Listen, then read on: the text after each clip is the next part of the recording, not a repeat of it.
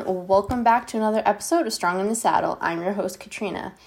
And today we are doing something a little bit different. So as we head into summer, I've kind of been trying to figure out what I want to do in terms of the podcast, my YouTube, Instagram, all those things. And I was trying to think of a way, how can I make my podcast more compelling?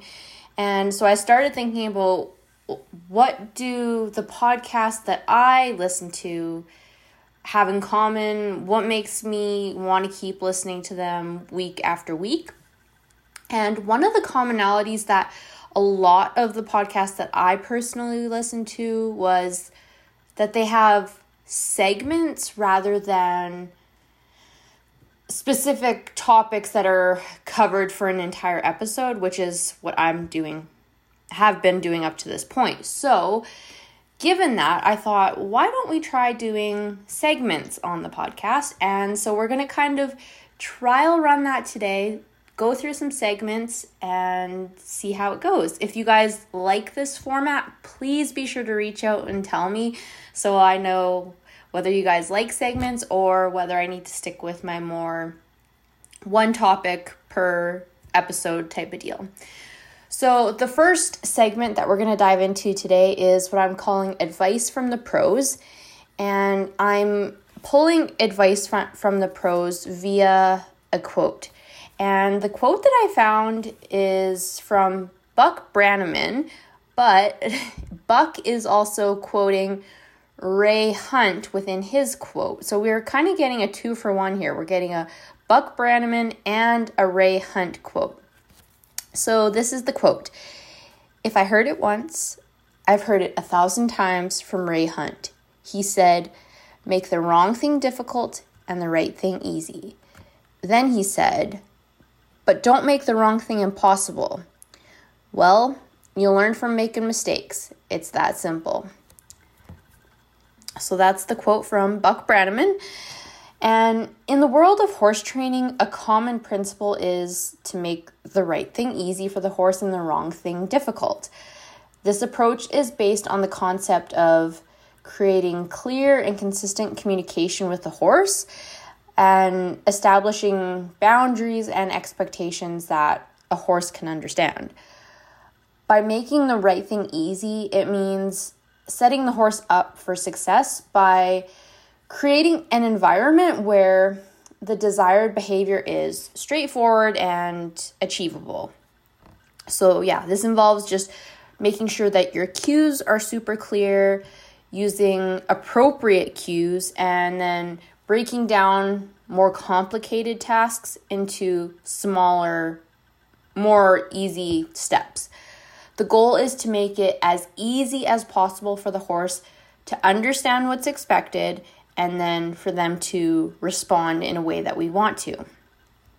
On the other hand, making the wrong thing difficult involves creating consequences or adding challenges when the horse exhibits undesired behaviors or resists the desired ones. So that can include increasing the level of pressure or the difficulty to discourage the actions that we don't want. This idea it's to make it more demanding, or I would say more uncomfortable for the horse to choose the wrong behavior.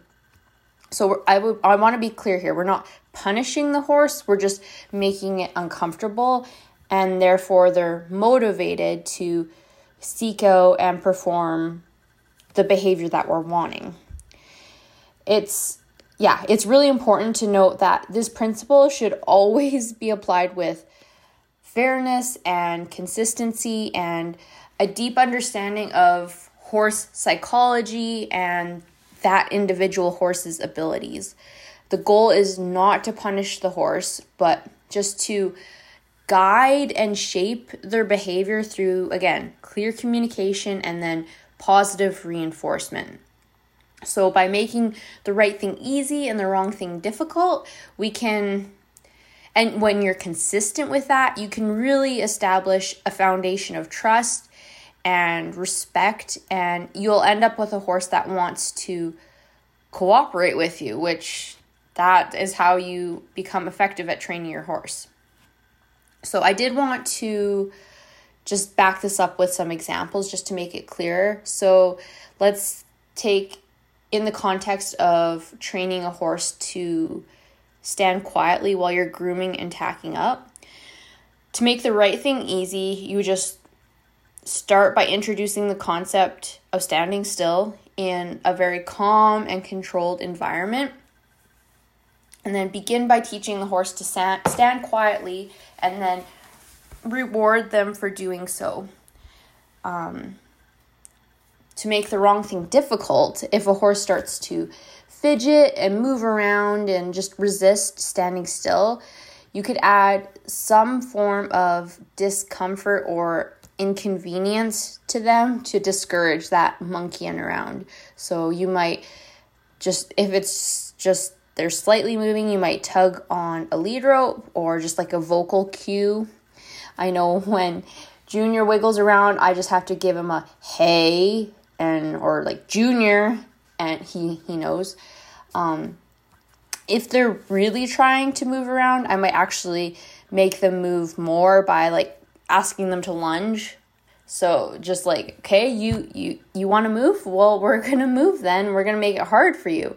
I make them do a bit more than what they were trying to do and therefore make them uncomfortable. So I'll lunge them for a little bit and then try and ask them to stand again. And you have to be very consistent with this. So if the horse starts fidgeting again, okay, we're going to lunge you again. But yeah, being very, very consistent with how you're responding to how they're responding to you. And then when you do see that try, making sure you're very, very clear on the reward. So consistency is key. By consistently rewarding a horse for standing still and then making them uncomfortable when they don't stand still, it's going to become very clear to the horse what's expected of them. And with time and practice, the horse learns that standing quietly is easier and just, more pleasant for them. And moving around, fidgeting is less enjoyable. So you have to, very consistent. This is one principle that I definitely use in my training and work with my horses pretty much every single day. And it's worthwhile to say it again. Make the right thing easy and the wrong thing difficult. Our next segment in this episode is our fitness segment. So today I want to talk about abs, your core. Many traditional ab routines tend to focus on isolated abdominal exercises that primarily target what I'm going to call like the superficial layer of our ab muscles, so like our six pack basically. These exercises definitely have benefits, but they're likely not engaging the entire core or training the muscles in a functional way for riding. Our core is a very complex system of muscles that it includes, yes, the rectus abdominis or the six pack, but it also includes deep core muscles such as our transverse abdominis, our internal and external obliques, so those are the muscles on the sides, as well as actually the muscles of the back and pelvis, and they all work synergistically together to provide stability and support and just power when you're riding. So to engage the full core effectively, it's essential to incorporate exercises that involve multiple muscle groups and movement patterns. So this would be functional movements that simulate the demands of riding.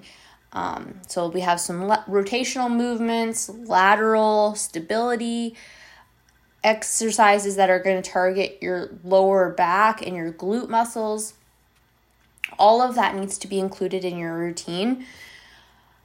Another aspect to consider is the volume and intensity of your ab routine.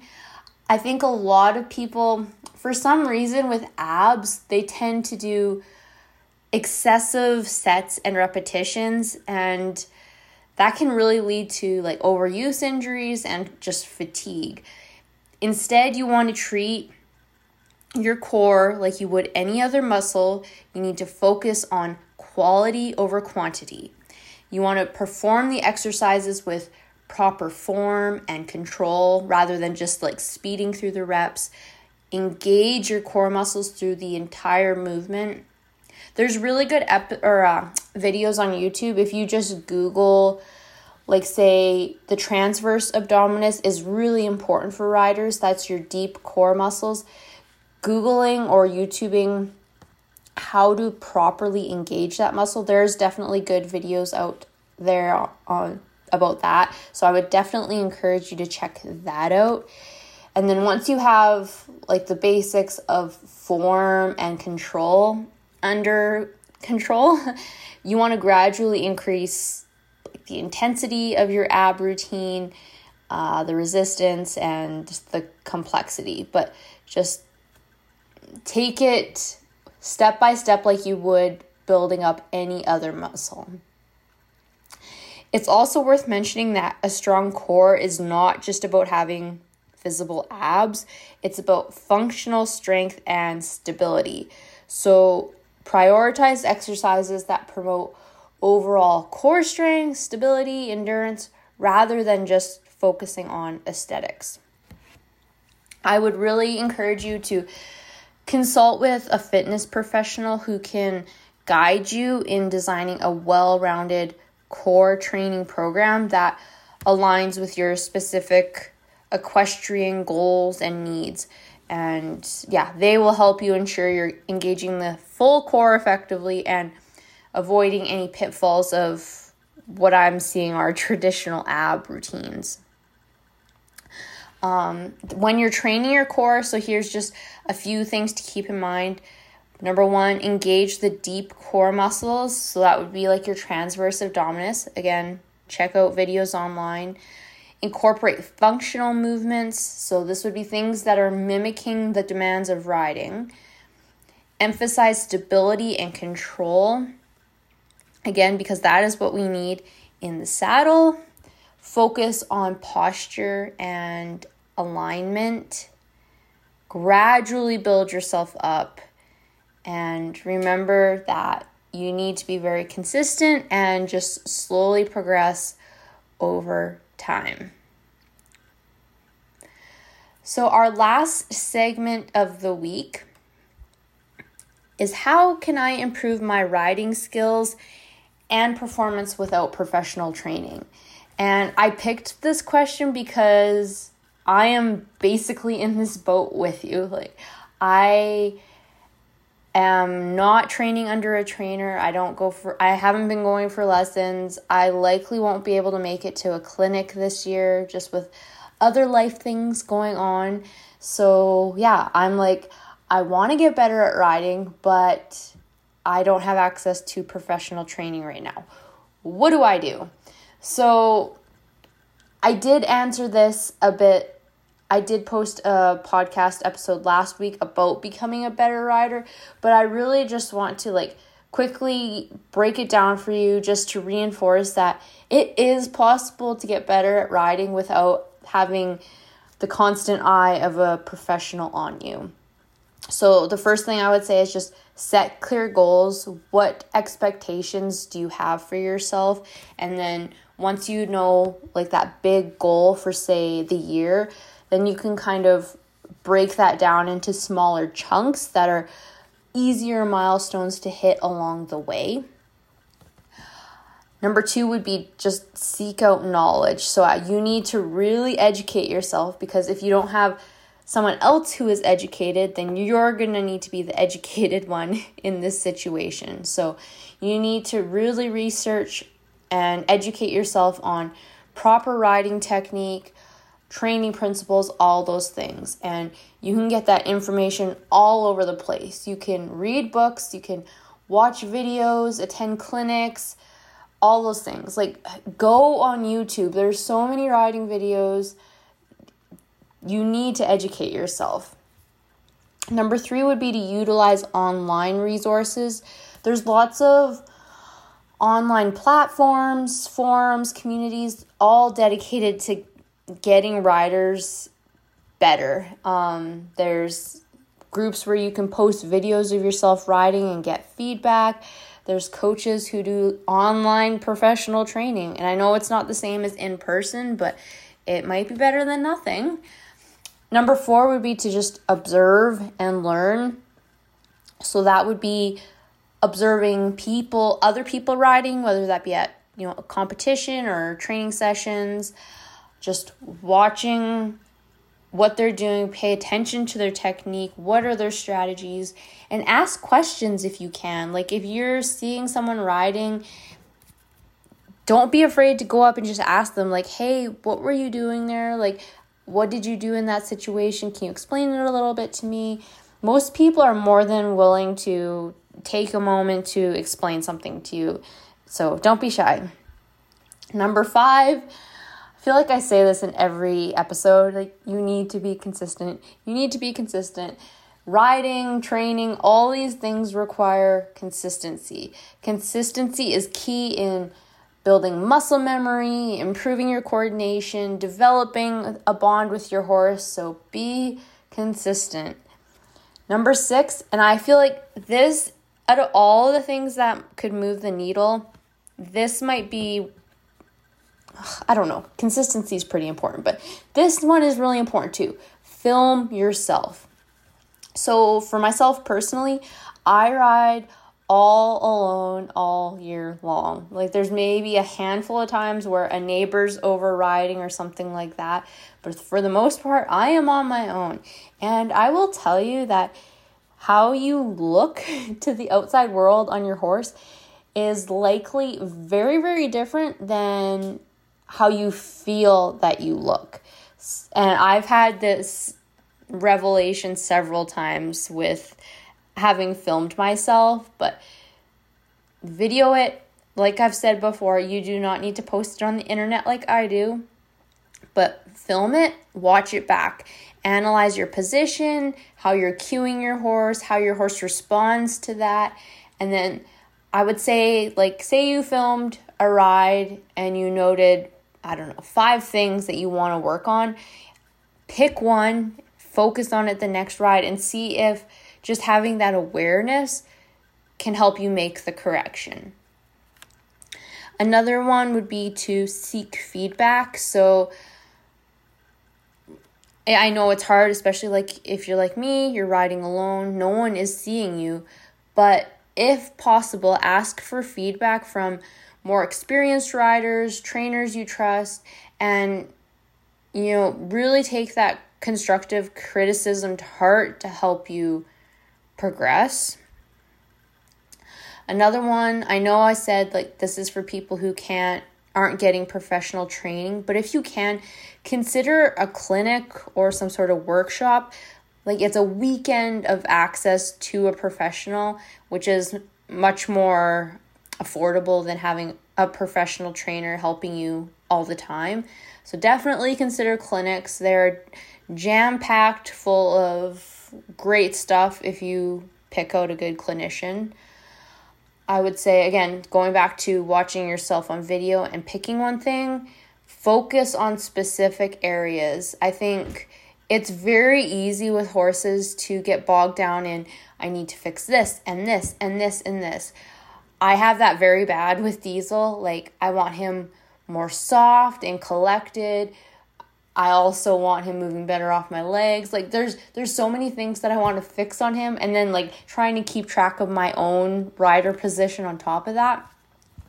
It ends up getting to where you end a ride and you feel like you're frustrated because nothing worked and nothing got better, but it's because you weren't focusing on anything. You had too many balls in the air, and with horses and with riding, it just does not work.